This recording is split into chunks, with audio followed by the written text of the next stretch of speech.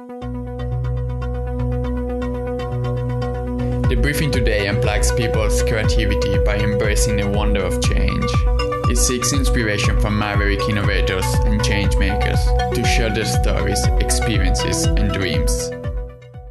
Hyperlearning is cognitive, behavioral, and emotional. Yes, hyperlearning is behavioral. It is how you think, how you listen, how you connect and relate to people emotionally, and how you collaborate. It starts with mindset. I'm citing Ed Hess, who is here with me today to chat about human adaptation in the digital era and continuous high-quality learning and unlearning and relearning. Ed is Professor of Business Administrator at Darden Graduate School of Business. Welcome, Ed, and thank you to be here with me today. Well, thank you for having me. I look forward to a wonderful conversation. Oh, likewise, it's my pleasure to be here with you. So let's start and get straight in the core of the conversation. Why hyperlearning? What is hyperlearning? Well, hyperlearning is continuous high-quality learning, unlearning, and relearning. And the why is a good question. Well, we're on the leading edge of, everyone knows, the digital age. And what does that mean? Technology is basically going to change how we work and how we live. Technology is going to be embedded into every function in the workplace, and then humans are going to have the option to have technology embedded in our bodies to enhance our bodies and our ability. And technology through connectivity, big data, quantum computing is going to basically be creating new knowledge at a faster and faster pace. A lot of experts say that the shelf life of knowledge is going to be 2 to 3 years. And so what does that mean? What we think we know is going to have a short shelf life. We're going to have to constantly update our mental models, our stories in our head, which we tell ourselves as to how the world works. Well, first of all, those stories are not reality, and we'll talk about that, I'm sure, in a few minutes. But we've got to continually upgrade our thinking, our way of being, just like we upgrade our computer, upgrade our iPhone, our iPad, any of our devices, okay? We get software adjustments, software improvements. We have to basically learn how to rewire ourselves. The other reason is automation. The best research out there basically says, and I'll use numbers for the United States since I have those at the top of my head, yep. 25 to 47% of the jobs in the United States are going to be automated within the next 10 years. Humans are going to have meaningful work if humans can do the types of work the technology can't do. And that's basically higher order thinking. We've got to be able to think differently than technology. It's emotional engagement with other human beings, all right? And then it's trade jobs which require iterative investigation, trial and learning, figuring out what the problem is, and then trial and learning, fixing the problem with lots of manual dexterity. Yeah. And so if you think about the type of learnings, in other words, what humans are going to be needed to do, it all comes down back again to our ability to learn, unlearn, and relearn to continually stay ahead of the game. Because the technology is basically on a track, if you will, to where technology ultimately will be able to do most thinking things that humans, critical thinking things that humans will be able to do, cognitive thinking things. It won't be able to do the emotional part, and that will ultimately be our uniqueness as human beings. So how do we become the best person emotionally instead of having our emotions control us, instead of letting our emotions run wild inside of us? Yeah, I remember when I was at high school, when I was study philosophy, and the teacher said that emotions are affecting our way of thinking, and we need to actually think about our emotion before actually make a decision or take an action towards something. But it's very interesting that nowadays it's very important as well to build these capabilities and these mindsets to help us be more connected with people. And speaking of a mindset, speaking of this way of thinking and rewiring our brain to think about that, what's are the, let's say, what are the toolbox? What is in the toolbox that we need to rewire our brain? Yeah. Well, the model that I put forth is a model based on a hyperlearning mindset, hyperlearning behaviors, and then hyperlearning daily practices, daily things that we do to basically help us, if you will, achieve the result, which is basically meaningful work and meaningful relationships in a digital world. And the hyperlearning mindset, I offer the reader, if you will, 20-something pages of going back to ancient philosophy, coming all the way through to modern times in neuroscience, as to, by mindset, it's like, what is our approach to life? How do we, if you will, go forth? And there's two mindsets which I put out there called the Carol Dweck's growth mindset, which basically says that we can basically learn as long as we're alive. In other words, some people think that, I learn when I'm in high school or I'm in college and then I'm done with my learning, because as I get older, I can't learn anymore. Well, that's not true. We can always learn. And so the growth mindset is we can learn. So long as you're alive, you can learn if you do the work to learn. All right. And then the second mindset that I offer to the reader is called New Smart. There are two big inhibitors to learning, human inhibitors. There's three, but there's two specific ones I'm talking about now. Ego and fear. Mm-hmm. All right. The other one is the way we're wired, and we'll talk about that in a minute. But ego and fear. So I offer a New Smart mindset. Most of us grew up in an education system where we basically were told we were smart because we made the highest grades in school. And when we were made the highest grades in school because we either memorized or remembered more than other people, we made fewer mistakes and errors. Okay? So we have been raised based on a definition of smart, knowing more than the other person and making fewer mistakes. Well, in the digital age, computers are going to know much more than we're ever going to know.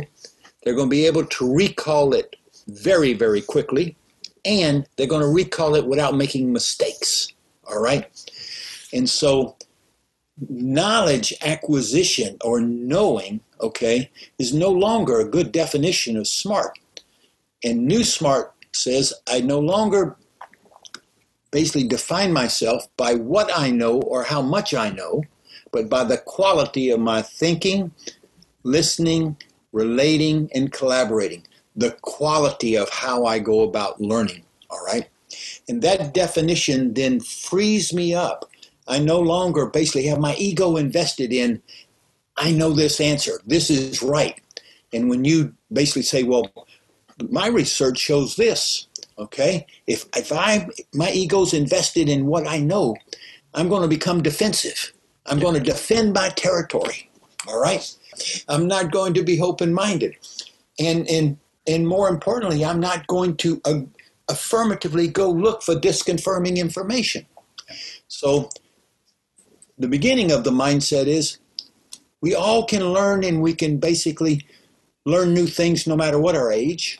And two, let's define ourselves not by what we know or how much we know, because the computers are going to win. Let's redefine ourselves by our ability, okay, as I said, to think well, to listen well, to relate well, to collaborate well. And so why is all that listening, relating, collaborating in here? It's because the science is crystal clear. None of us can overcome the way we are wired. You went back to our wiring. We can't overcome that by ourselves. And that the other key concept in the book is otherness. We need others to excel in the digital world at our highest level, cognitively, emotionally, and behaviorally. And that, if you will, brings us to the other question you asked, rewiring. We are wired to go out in the world and seek confirmation of what we think we know, affirmation of our ego, and cohesiveness of our stories about the world works. The science is clear. I go in the world, and unless I've rewired myself, I see what I believe. You see what you believe. And we can see different things out of all the stimuli that are out there. We can interpret things differently. I interpret things to confirm, because our brain is basically a very small part of our body, but when it works, it burns a lot of energy. And so in some parts, we evolve this way to be energy efficient, all right? But in a world where technology is going to know more than we know from a facts viewpoint, etc., we've got to rewire ourselves so that we've got to go into the world and seek out the new, the different, novelty. Yeah. Okay? We've got to have an approach of how to go into the unknown and figure things out, right? That is going to be mission critical.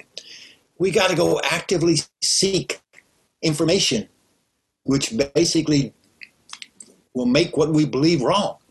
I mean, how many people say, I believe this? Okay, well, why do you believe this? A, B, C. Okay, what would make A wrong? Well, if this existed, hey, did you go look for that? No, I didn't look for that. What would make B wrong? This. Did you look for that? No. Well, why don't you go look for that? I never thought about that.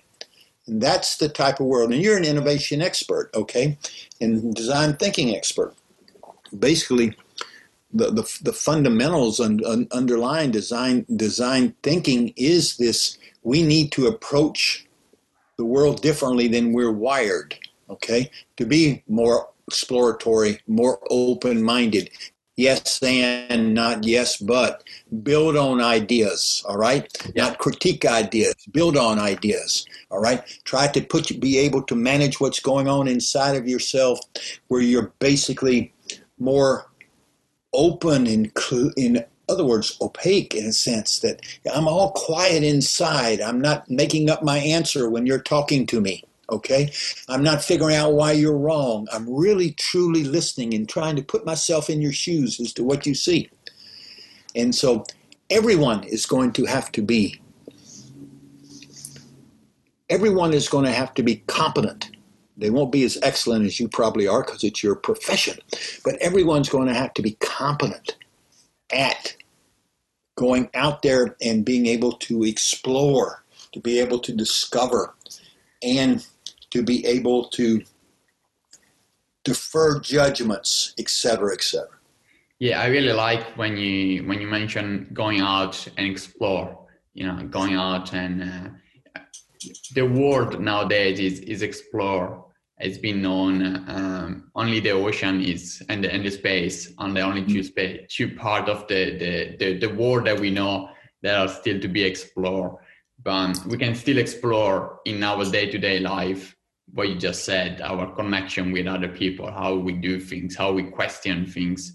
And do you think that, like, how are we being taught since elementary, primary school, that what experts said is true? So then when we go out in the world, because university, school, education is quite a safe space when you are there, but then when we become adult and then we go out in the real world, we stop asking and questioning things, because if someone said that's the truth. And then it seems to me that the mindset that we need to embrace nowadays more than ever is actually going out and question things. And if we believe in something, we need to actually dig deeper and deeper to see if our belief is actually true, or maybe it's just a bias, or is a concept that has been given to us by others. Yeah, I totally agree with you. And I think that in the new smart mindset that I put forth to the reader, it has 5 principles, and I talked about basically two of them. And one of them says, I'm not my ideas. I must decouple my beliefs, not my values, from my ego. In other words, don't define myself by what I think I believe. I must be open-minded and treat my beliefs as a hypothesis to be constantly tested and subject to modification by better data. And you're exactly right. And what's so fascinating is we adults have got to become more like we were when we were young children. The research basically says, and it depends on the parts of the world and education, but basically up to about age 10, children behave like we adults need to behave today. Children behave like you behave as a design thinker. All right, they're very open. All right, they're not fearful of mistakes. They're explorers. If you think about how you learn to ride a bicycle, okay, what's a child do? A child goes up to the bicycle. Either someone holds it while he or she gets on, or it's got training wheels. They look at it. They figure out how to get on. The parent or friend or teacher says, now pedal, and they start pedaling. What happens? Boom, they fall over. They may cry, they may not cry. What happens? They get up, they dust themselves off. You say, yeah, try again. They get on and they go again. And they keep trying till they figure it out. About age 10, that starts changing because of schooling. We school that out of people because all of a sudden we got to have testing. We got to have ways of knowing who gets good grades, bad grades, and mass testing. And we basically then get into this new mentality of, I got to know facts. I got to memorize facts. I got to know more than you. Okay? And then that's how I'm going to be successful. That's how I define myself. That's why I got A's in class. And then you go into the workplace, and then it even is, more so like that. Don't make mistakes. Don't make mistakes. Okay? Don't disagree with your boss. Don't ask questions of the higher ups. Don't challenge things. Just do as you're told. Keep your head down. Be a good soldier and just march on. All right? All of that is going to be history. All right? And people are going to have to figure out in this new age, okay, how do I have meaningful work? How do I have meaningful relationships? What does community mean? All of this stuff. But it goes back to, we got to be more childlike. We got to basically bring out that joy of discovery, exploration, and reduce fear. Yeah. Reduce fear. Yeah. And is that the fear of being judged then doesn't allow us to be explorer anymore when we are older, because people are, it's easier to point the finger against something than actually say, okay, let's before you mentioned something that I wanted to jump on, but you were doing a great conversation about that, so I didn't want to stop you on your process, but you said yes and instead of yes but. So even there, building on top of something to expand and explore rather than stop it. Yes. And I'll do yes and again. Yes and you're spot on. And people are fearful of making mistakes. So they're fearful of not being right. They're fearful of looking bad. They're fearful of not being liked. Okay? So if I think you're wrong on something and we're not close friends, I'm going to be, but I want you to like me because, everybody wants to be liked. Maybe I'm not going to ask the question. Maybe I'm going to basically say, well, I don't know about that, but I don't want him to get mad at me. And so, people can be fearful of lots of things, all right? Fearful of retaliation if they ask a question of their boss. And sometimes that fear is realistic, okay? All right? So fear is an emotion, and fear is our response to trying to basically protect ourselves. And so looking bad, not being liked, not being part of the in crowd, making mistakes, being called out for mistakes, being humiliated, all of that stuff. And basically, that's why the work environment has got to become much more humanistic to enable that. That's why you find in kindergartens around the world or Montessori schools a different type of methodology of teaching, etc. And to young people, there's no, so long as you're trying to learn and being respectful of other people, there are no mistakes. There's surprises. You change the word mistake to surprise. All right. I learned that from Intuit. I did a study of Intuit some years ago when they were putting in their innovation system. And the senior leadership said, look, get rid of the word mistakes. You can't use that word in Intuit anymore. Basically, you had a hypothesis. You had an idea and you thought this would work. You went out and tried it and you were surprised at the result because it didn't work. So from now on, the word mistake is X'd out and it's a surprise. What surprised you? What did you learn from that surprise? What did you do with that information? Oh, I tried something differently. And what happened? Well, that didn't work either, but I tried something else and that did work. And that's the iteration, and that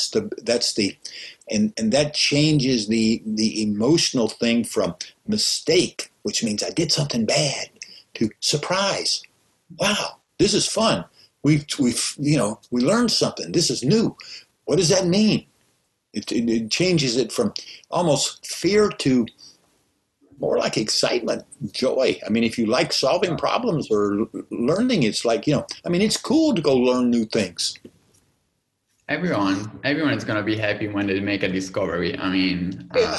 You got the pride of being the first. Maybe you're not the first, but being achieved there by yourself or by the community of that. This you mentioned before when we were discussing before starting the podcast about the timing with the book and the COVID-19 that to some extent affected the book.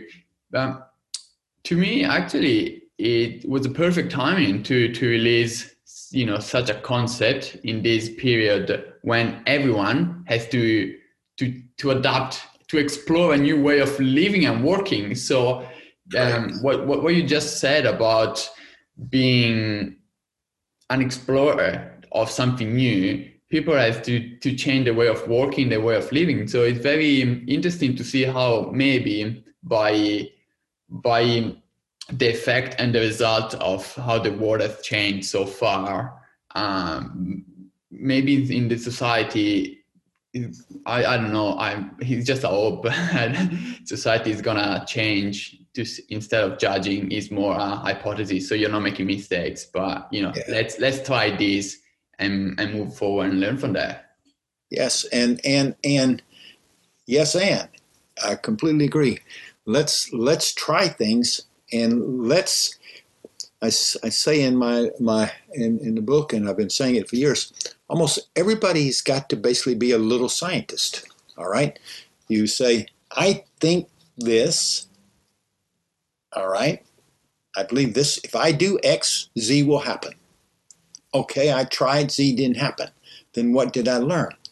And so, but it's also, part of it is also having respect for the scientific method, but also to be factually driven, to go out and get good data and know how much data you need, and is it good data? What's the source of it? Is it reputable?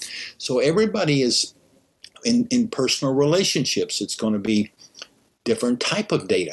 And so this ability to be able, the tagline on the book is, it has the word adapt in. We all are having to adapt because of COVID-19. And I have written pretty extensively that we're not going to go back, especially in the workplace, to the old normal. All right. People are learning that they can be very efficient and work from their homes, or basically not travel as much, and etc. And but they can also be very productive because they can have more of a home life and do their work. All right, and so there's lots of things that's in fact, at some point in time, someone's not going to ring a bell and say, okay, everything's over, COVID is solved, that's going to be a long time. But okay, let's go back to everything the way it was. That's not going to happen. And so we're already now, COVID has propelled us into this digital age change faster than we would have been propelled. And I think the changes are going to continue to happen, especially in the business world, which is going to require people to become more highly adaptive, hyper learning, and start doing the hard work which we humans have to do, and that is taking ownership of what goes on inside of us.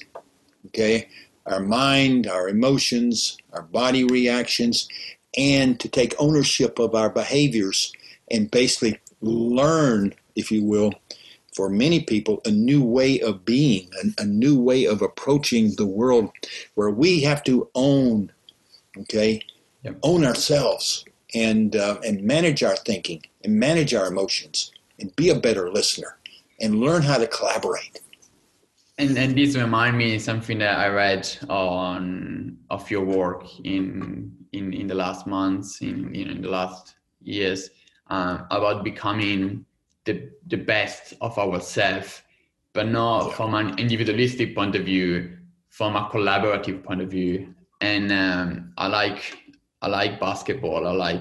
I don't know, when I'm doing this podcast, all the time there is a correlation between what we're talking to Explorer.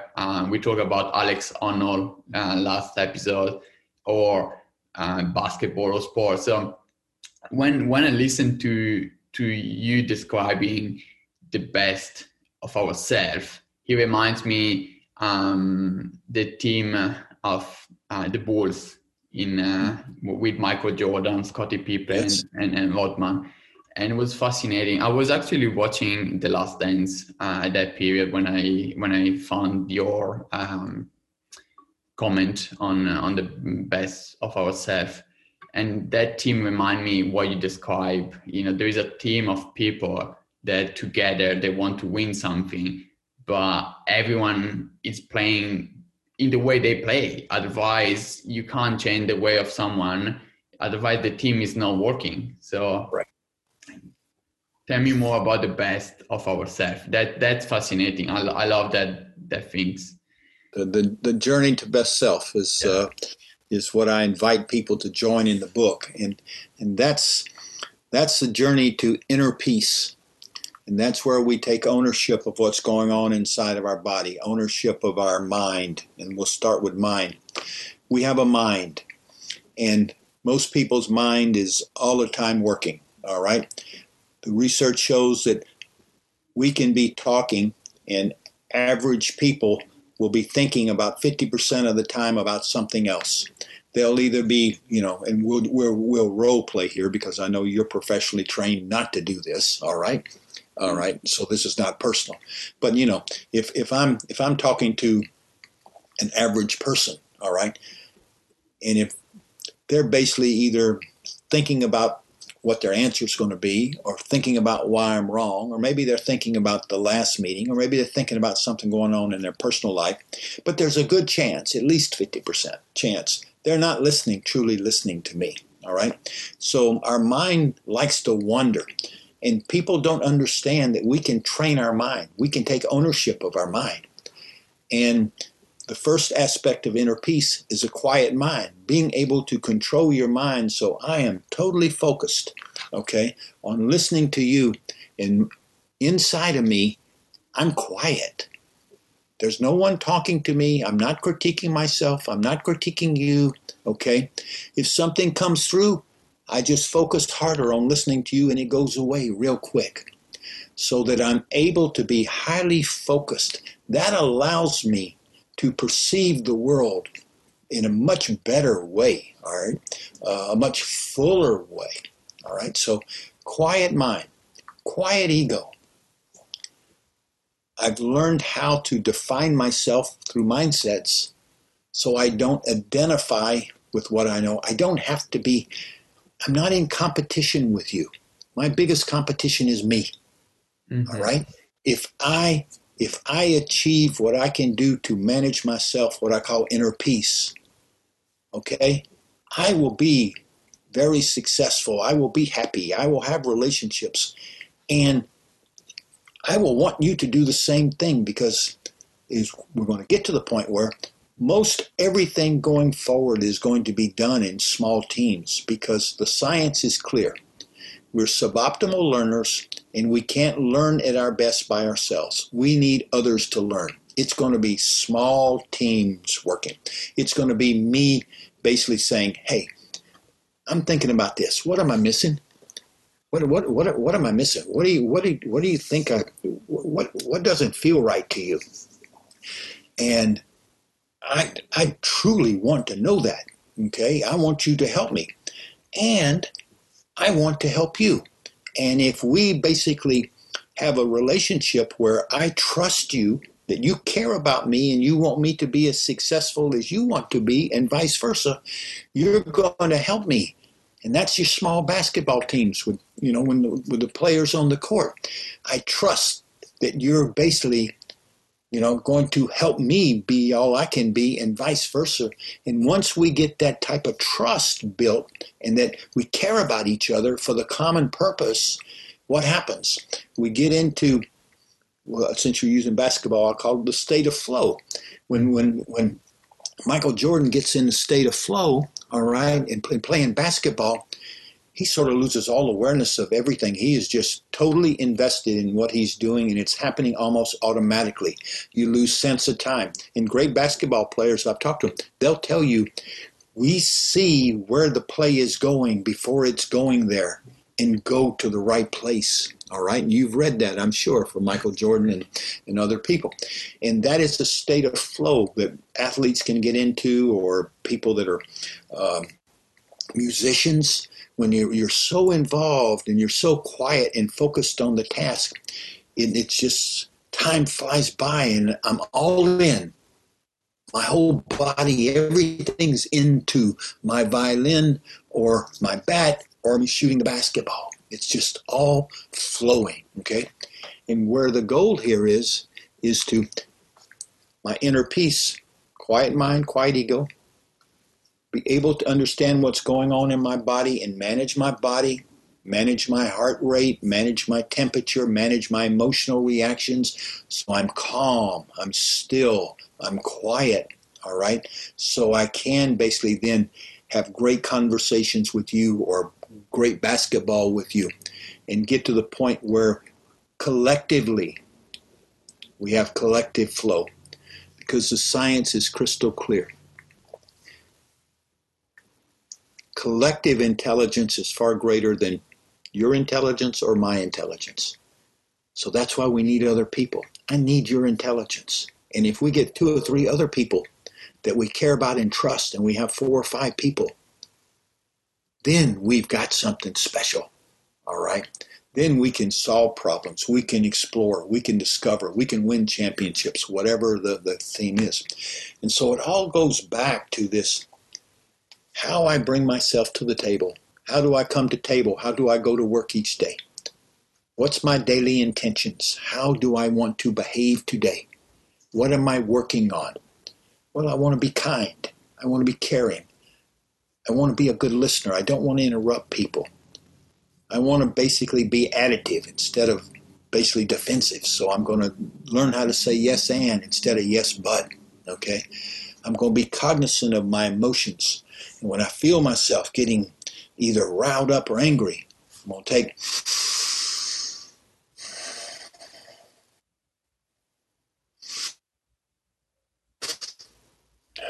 2 or 3 deep breaths. Calm my body down. Okay, I'm in a calmer position. Now let's start this. So you take ownership of what's going inside. If my emotions, if I'm getting angry, I have learned, if I feel myself getting angry, think about something different. Think differently, cognitively. Okay, that didn't work. Oh, think about somebody you care about. All right? Think about somebody that came into your mind, you'd smile. All right? So, example, think about your significant other. Think about a child. Think about your pet, whatever. But basically, stop that emotion before it overtakes you, and emotions basically get translated automatically into behaviors, because you are your behaviors. Good intentions are not enough. You are your behaviors. So this whole thing about taking ownership of your inner world so that you can go out into the outer world and form and be part of a great team like your basketball team, because you're not selfish. It's not all about you, okay? And you know that if you do your job and your teammates do your job, everybody's going to win. And so this competition stuff, survival of the fittest stuff, which we have in the United States, all of that stuff goes in the trash can, because it's teams. It's not individuals anymore. And there was a common phrase in the past month that we are in this all together. Yes. So why fight against things that we can actually work on that together? But you mentioned two things really important: inner self and outer self.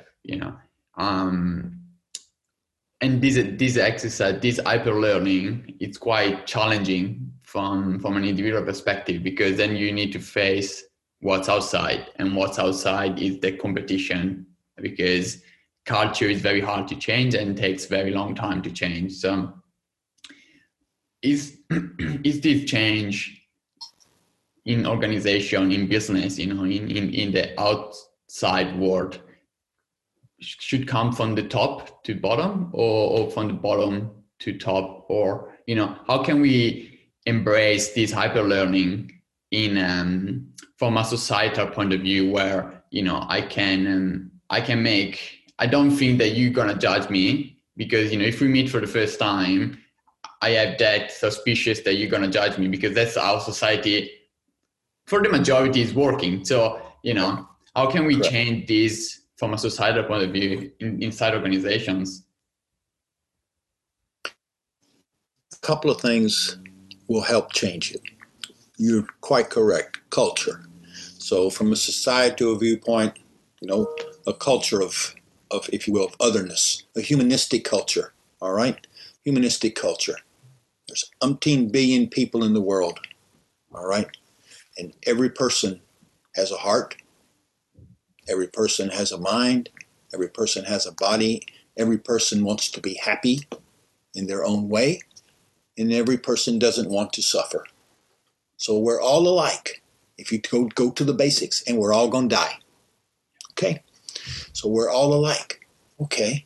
So why do I have to compete with you? And if you go back at least to our ancestors, all right, all the way back to when our ancestors used to live in the trees in Africa and swing from trees, and then the nature erupted the ground, and basically the rainforest was destroyed, and they had to basically leave the rainforest and go into the savanna, the plains, all right? And what did they find in the plains? They found big animals, all right? Fast animals, but big animals, which were lots of meat, all right? And they learned that those big animals were fast and could even eat them people. So what did they have to do? They had to form teams, groups, okay?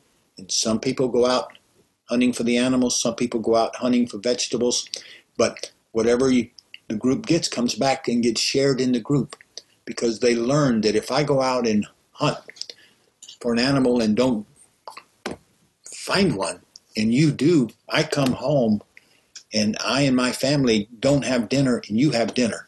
But tomorrow you may not find one. So collaboration became mission critical for us humans, our ancestors, and us humans to evolve. And we have got to go back to that. concept of basically collaboration and cooperation instead of competition at all cost. All right. Now, will there be some people that are better at jobs than other people? Of course. Well, then you basically play to your strengths. Or everyone realizes everyone is not going to have the same capabilities. So long as you're doing the best you can, you should be rewarded fairly. It doesn't mean everybody has to be rewarded the same, but fairly, all right? Very human approach to it. And so it starts with culture. So let's go to the workplace. The best way for it to do is to start at the top and have leaders adopt this approach and start learning how to behave in ways which enable it and create a system, all right? A system based on psychological principles and put in place practices as to how we're going to work every day. I mean, I have companies I work with that every day before every meeting, no matter whether it's a meeting of 3 people, 5 people, 20 people, 50 people, or whatever, okay, they start off every meeting the same way. Check in. How are you doing? How are you feeling? Where are you emotionally? Okay? 3 to 5 minute meditation. Then we have rules of engagement. Okay? Yes and, not yes but. Listen to learn, not to confirm, etc. And they go through that every day. And that increases the chances of people being in the right state to basically get to the right way of being, which gets you the answers. So the best way is, and that can be top-down driven. In organizations where managers have some, if you will, flexibility, can you as a manager, and you have a team of 5 people, create your own little mini culture? Yes, you can. Let's all get together and talk about how do we want to basically, how can we really excel, all right? Help each other excel. What would that look like? And you can take parts of the book and say, let's all come to agreement. How are we going to behave when we work together?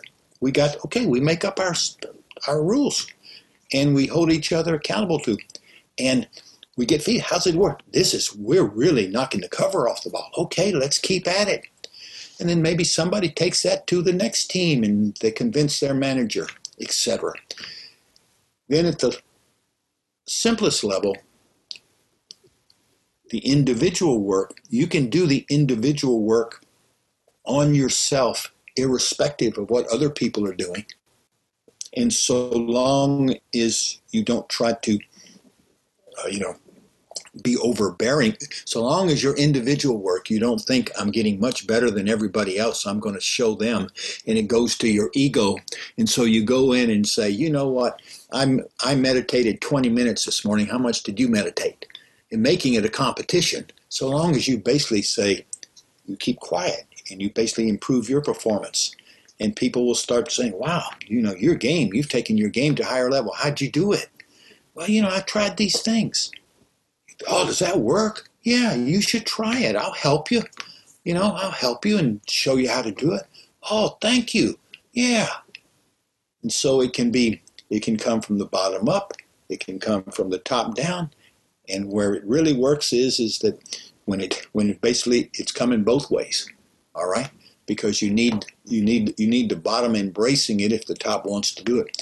But it's a heck of a lot easier in the workplace when senior leadership buys in 100% and role models the behavior and holds themselves to the same high standards they hold you to, and works on a culture that is psychologically safe, works on a culture that's an idea of meritocracy, creates a culture that, if you will, is a